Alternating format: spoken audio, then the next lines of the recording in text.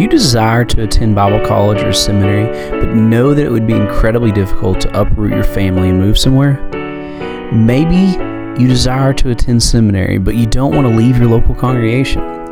Let me tell you about my seminary, Whitefield Theological Seminary. Whitefield is a conservative, confessional, classical, reformed seminary who wants to come alongside congregations and assist them in raising up a pastor. The training of a minister should be done alongside of a congregation. Whitefield offers online classes so that you can fulfill your calling without having to move your family or abandon your church. Go check them out at www.reformed.info. That is www.reformed.info. Tell them you heard about them on The Daily Brew. We at The Daily Brew take the Bible and the study of it very seriously. Have you ever wondered where we or our special guests go when we want to dive into God's Word more deeply? We go to Logos, the best Bible software available. From in-depth word studies in the original languages to commentaries from scholars, both new and old. There are lexicons and grammars and sermons and collected works of heroes of the faith, and even ancient texts for the serious Bible students. Never before has so many great tools been bundled together into one software. To learn more about this incredible ministry, call 888-390-7341. That's 888-390-7341. While you're there, go ahead and tell them that you heard about this incredible software on The Daily Brew.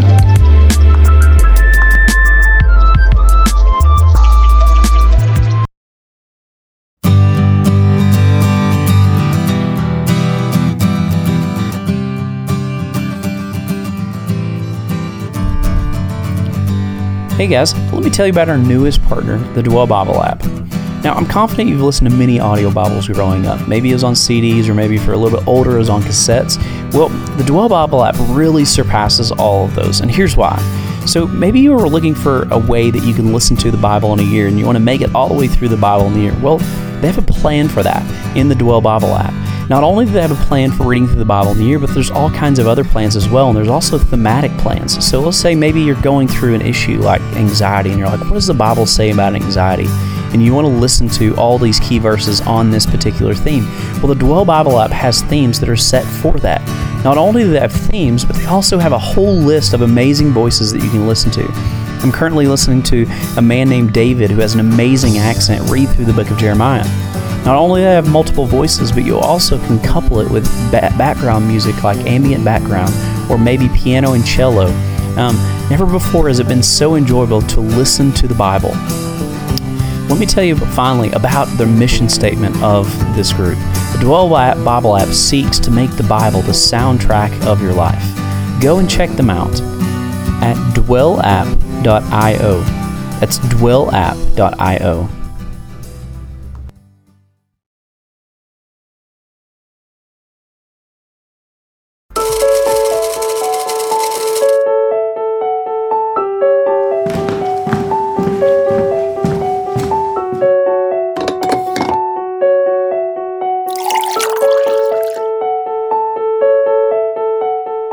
This is The Daily Brew.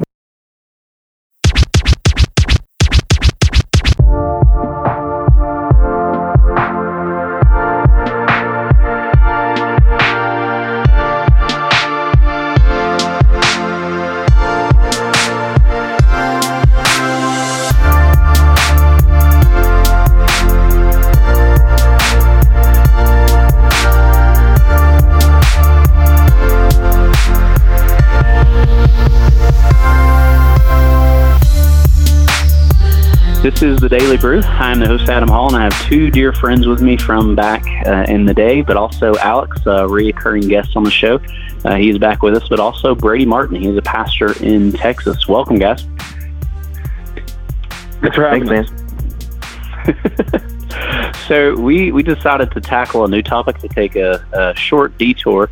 I wanted to get these guys on the line and discuss with them just how they're trying to navigate this entire COVID-19 coronavirus, and see how they're pastoring their people through this. And I know a lot of us as pastors, as we start this off, a lot of us as pastors, we never took a class in seminary discussing, hey, this is what you're supposed to do if a pandemic breaks out, or hey, this is the best approach to pastoring your people. But with a lot of this, how do we, in a lot of closings and then the CDC announcing they don't want people gathering of 50 or more, I just want to discuss with you guys what's some wise counsel that we can offer or advice. I'm not saying that we have the answers in any way or form, but what are some things that you guys recommend to help churches and help just Christians through this whole thing? What are your guys' thoughts on that? Well, I'll go first. One of the things that I think is really important is to be in constant communication with your people. They're getting a lot of information from all over the place, and it may or may not be accurate. And so I think one of the things is communicating, helping them, pointing them to trusted resources and outlets that are able to help them think through it well. One thing that we were able to do was we brought in some medical professionals who attend our church, a hospital administrator, a woman who owns a local medical clinic, and we interviewed them about the coronavirus and being able to dispel some of the myths and things that go around on social media. And we felt that it would be better for our members to be able to hear it from them rather than just someone out there in the media or even someone, on reading an article online. We thought hearing it from our own members in the medical community would be effective to them. So I think constant communication is a great place to start and pointing them to places that they can trust. Alex, I know with a lot of churches are going online. What are some ways or practical things have you thought through at all about keeping community or trying to help cultivate community even when you can't gather together on a Sunday morning because the CDC is recommending a set number of people can only be together? Well, man, I'll confess to you, we're kind of even in the middle of thought right now, just to kind of give my perspective. Like Wednesday morning, I knew like the coronavirus was a thing, and I knew, it came from China or whatever. But I mean, to be honest with you guys, I gave up social media for Lent. And so besides Sundays, I really haven't been on anything. And so I was like not on top of all of this. And then Wednesday night, we came into church for our men's theology group. And apparently at some point Wednesday is when the World Health Organization declared it a pandemic. And I think that's also the same day when the first case in Michigan was confirmed. And so by Thursday night, schools were canceled indefinitely, and all these conversations were happening. And so, part for us, like it's just changed so rapidly, like, for Michigan, at least until either yesterday or today, the governor had banned all gatherings over 250. And then either yesterday or today, it became all gatherings over 50. And then President Trump held a press conference today where he recommended not meeting in groups of more than 10, which I guess isn't an actual regulation at this moment. It's just a recommendation. But I mean, dude, I'm gonna be honest with you. Like, my household is 8. Like, we're already almost to that, max of the recommendation. And so, besides the live streaming, which I think we're going to pursue, I don't know. Our original intention was to let our home groups meet as they feel comfortable. But then, when President Trump's recommendation came out this afternoon, we haven't even had further conversations since then. And so there's been so much changing every single day. It's been hard to have too staunch of a policy on specific things because it keeps changing. Another thing that I've thought about with that, as the number keeps decreasing with the amount of people that can gather together, and then you also have to worry about elderly people within your church as well. Mm-hmm. You have to be careful with those, but we use just way of communication. We have a lot of different groups, whether it be small groups that have GroupMe accounts, just communicating that way, and just trying to navigate through this has been difficult. I would say, one, because a lot of people are like, well, you can't go online, we need to gather together, and then there's shaming on both sides of the spectrum. And I think the hard part is just trying to what's wise in the midst of this. How can we love our neighbor, but also care for our people? And I think that's what has made thus far this whole situation incredibly difficult. And one thing that we had this conversation this morning, I gathered my staff together, and we began talking about, could we meet in our small groups, in our homes, and people who were not involved, create some new ones and assign where everyone had a place to go and communicate with everyone about that. And as I began to have those conversations before President Trump reduced the number from 50 to 10, that was on our radar. And I began calling some people in the church and talking with them about it.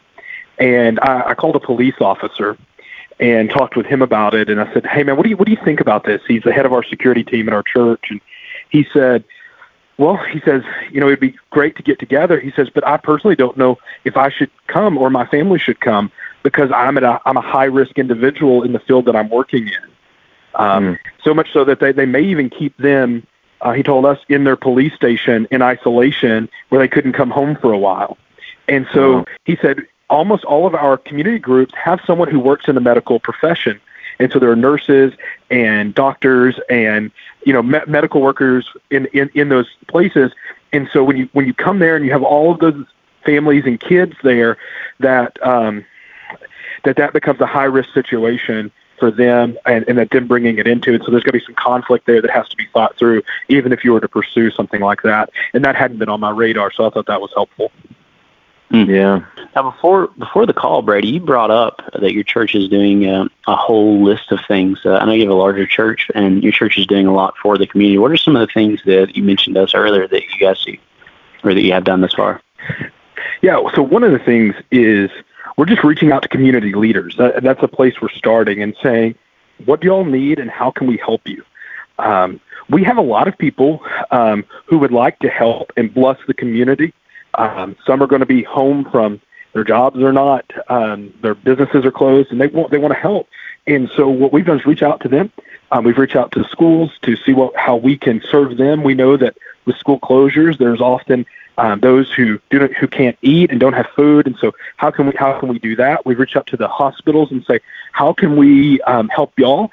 Do y'all need space? What do you need? How can we encourage your nurses and things like that? And so we are preparing for all of that and finding out what the needs are, and we're putting together teams to be able to meet them. And so we're dividing up, and that's one of the things that we found out is if this goes to 8 weeks without meeting, one of the things that we have staff in different positions, but they don't quite have a job to do in some ways. And so everybody's become an outreach team. And so we're looking at how we can help each of those areas in our city. And so we want to be a blessing to them. And so we're just contacting them and saying, use us any way you want. This is very helpful. I think, too, one of the things as pastors that we must do in this process is just continually point people to Christ. Especially in the fear and the chaos. Like we have several members, like, for example, Regal Cinema's corporate office is here, so I have a member at my church who works for the corporate office. Well, they just announced today that they're shutting down all their theaters. Well, now there's a lot of companies like that, or a lot of people in congregations like that. Their companies and jobs. There's a lot of fear tied to this, and the whole revenue and everything of that nature, more than just the virus. But I would say it's the fear of the economic outcome of all this. Well, anyway, I think a big thing for us as pastors too is to help people and continually point people to Christ in the midst of this. Is that God is in control, no matter what the outcome may be. There's peace and assurance knowing that we can trust Him, and knowing that we don't have to worry. We can sleep in peace because God is awake.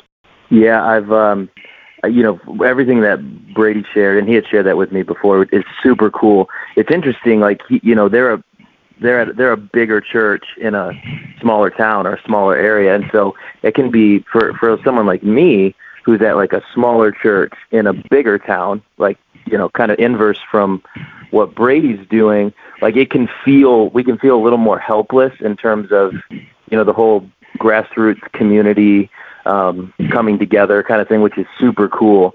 But like you just said, Adam, what I've noticed, something that's been really interesting for me, guys, and I'm sure you've experienced this too, because all pastors are to some degree or another, is that like the coronavirus thing is obviously on everyone's mind. It's at the forefront of everyone's mind. And yet other life is happening too. And so, I mean, I visited with a widow on Friday who just lost her husband. You know, they've been married for 30 plus years and he just passed away. And so she like is still in the throes of that. And then we have another new mom who's experiencing some severe depression, like postpartum depression. And so there's all these situations that are like disconnected from the coronavirus, but also like being inflamed by it. And so just like you said, Adam, man, trying to not be depressed or paralyzed with fear while the rest of the world is. And not to say we're not being cautious or wise or whatever, but like with our children or with our neighbors, like being the people who have a humble confidence in the sovereignty of God and the victory of Christ and all these kinds of things. We're a world where if their foundation is the stock market or their foundation is the economy or whatever, they're losing their foundation. And just being the salt and light people who are confident and humble, you know, at this time, obviously, you know, for us, that seems like that's a way in which a church like ours in our situation is trying to be thoughtful. My son recently gave me this helpful reminder. So my son Isaiah is he's 8 years old and almost said 6. He's 8 years old, and we were talking at nighttime. We always try to talk at night, and I was asking him, or he said, "Dad, do you know what I say every night when I'm afraid, and or if I wake up and I'm afraid?" And I'm like, "What's that, buddy?" And he says, "The Lord is with me." He's like, "I say that to myself over and over again." And from an 8-year-old, I'm like, "Oh, it's the greatest thing I've ever heard in my life." That's good. So I think that's just a reminder to the people is that no matter how difficult the situations may be, we need to be reminded that God is with us. As Psalm 23 says, that even though we may walk through the valley of the shadow of death, we should not fear. Why? Because the Lord is with us. Whereas we always put it on T-shirts and billboards with Philippians 4:13, and you're not going to do all things through Christ who strengthens me. And we don't ever think about the context where Paul's just got done talking about he's writing from prison, 1, but 2, in the context, he's talking about how he's had plenty and he's had little, and he's learned to be satisfied in all things. And he reminds us that he can do all things through Christ who strengthens him. It's not an issue of, you know, you can win every football game and pull the Tim Tebow, and that's what Philippians 4:13 means. No. It's a reminder that no matter what the situation is, we can be righteous, we can live faithfully, and we can Christ will be there with us no matter how difficult the situation may be. And one thing that we try to instill in our people is this quote by Charles Spurgeon that says, speaking of the Lord, when you can't trace his hand in your life, you must learn to trace his heart. I must trust his heart. When you can't trace his hand, you must trust his heart. And that's what we try to instill in this too, is we don't know why God has allowed this to happen. We don't. But what we can do is trust him in the midst of it, that he is good, that he's loving, that he's kind to us. And so we had Alex, I affirm what Alex says a lot, that we have a lot of people going through a lot of different things. We had a young mom today have a double mastectomy, and found out she had breast cancer just a couple of weeks ago. And for her, that is a huge thing. And this affects her because in hospitals, you can only have a limited number of visitors per day. In the particular hospital, only 1 per day. And so all of that is affecting it, but they're still facing the daily trials. And the other thing is the economic uncertainty that people have in this time. My brother called me yesterday. He's a wedding photographer, and he was planning on getting $15,000 of payments for his April weddings that all last night called and canceled every one of them. And so he is out $15,000 and just not knowing what to do. And I think that's the reality I think we're going to face. We have where we are about 5 miles from the Oklahoma border, and at the Oklahoma border we have a large casino. They claim to be the largest square footage casino in the United States of America, and they closed down today. I have several church members who work over there, and work security and different things at the casino and the restaurants and all of those different things, who now are not going to get to work, and they don't have money saved up. And so one of the things I was curious about, Adam and Alex, if y'all have benevolence policies, or if y'all thought through benevolence and how you're going to do benevolence to members as they may be losing their jobs or needing assistance during this time. You're far further along than I had been in thought, but that aspect has crossed my mind. But no, we haven't. I know we haven't worked out any of those details. Have you, Alex? Well, I'll tell you guys this. I've told Brady this before, that when you guys remember when like the 2008, 2009 housing thing crashed. I mean, no city was hit harder than Detroit in that. And I mean, the city of Detroit literally filed for bankruptcy. And our church, obviously the economy affects the church because people who give are people who are working in your area. And so we were hit hard. Our church today is in a healthier financial situation than it's ever been in, but we're still recovering from that. I mean, that hit us in the middle of a build. We were building a building. And so, I mean, for us, part of it's not just, man, the benevolency for people is, and it's awesome and thoughtful and ideal. It's certainly ideal.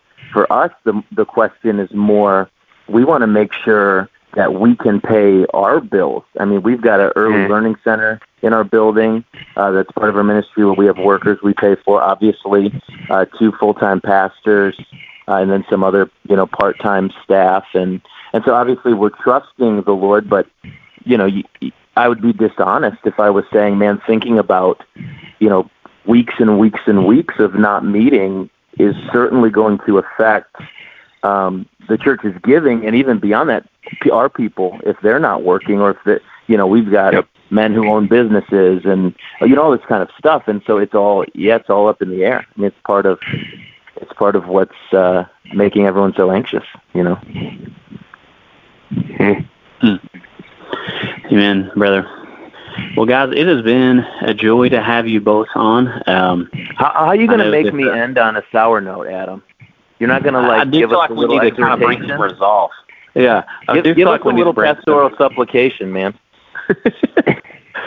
So let's bring in some resolve here for joy and hope in Christ, is that no matter the outcome, no matter where we are in the spectrum of all these things, in the end, Christ will be glorified. And as Habakkuk 2:14 tells us, which is a promise, is that in the end, the heavens will declare the glory of God as the waters cover the sea. So no matter how difficult the season may be, in the end, Christ is greater. Again, as you were talking about the difficulties financially, it reminds me, like this past year, I've talked to Alex about this. We have a young girl who's in second grade in our church who was diagnosed with a high-end or high-risk category of leukemia. And just her faith and her parents' faith through this whole thing has just been a reminder, like, how do you point them in this situation and remind them that Christ is enough?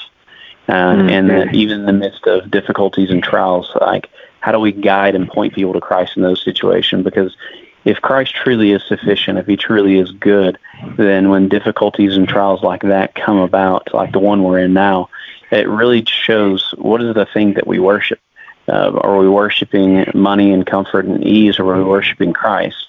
Now, obviously, money, comfort, and ease are not necessarily bad things. I think ultimately they point us to the end, or the eschaton, where all things are going to be made right. We'll be at peace. There'll no longer be sword. There'll no longer be sickness. All those things are going to be made right. But we are living in the in-between now as well. And by looking and setting our eyes there, we can find peace and comfort in the midst of these, because Christ is enough. That's right. And I'll say this on a positive note. I think there are some positive things. I read a tweet by a pastor in New York City who tweeted out last Sunday morning. He said, "Today felt like the beginning of a spiritual renewal." And I think for many people, it is an opportunity for them to gain some clarity on their ecclesiology and on thinking through, why is it so important to gather with the body? And it's making some of those things clear and think through things. And so it gives an opportunity for us to shepherd our people in ways that we may have their attention in ways we never had before, especially where we live in a place of cultural Christianity. The other thing that I think is really positive is families are being disrupted. They're being disrupted from their routines. And so one of the things that I think is really an opportunity is, in all the busyness, a lot of families are going to have to stop and spend time with each other, and they're going to have the opportunity to develop some better rhythms, have meals together, and be able to enjoy one another's company. And I think that is a real positive. And so I think we should see those things and take advantage of them. Yeah, amen. That was a good home run there at the end there, Brady. He came in clutch. Well, guys, it has been a joy to have you both on. Thank you so much for taking the time to come discuss these things. Thanks, man. Thank you.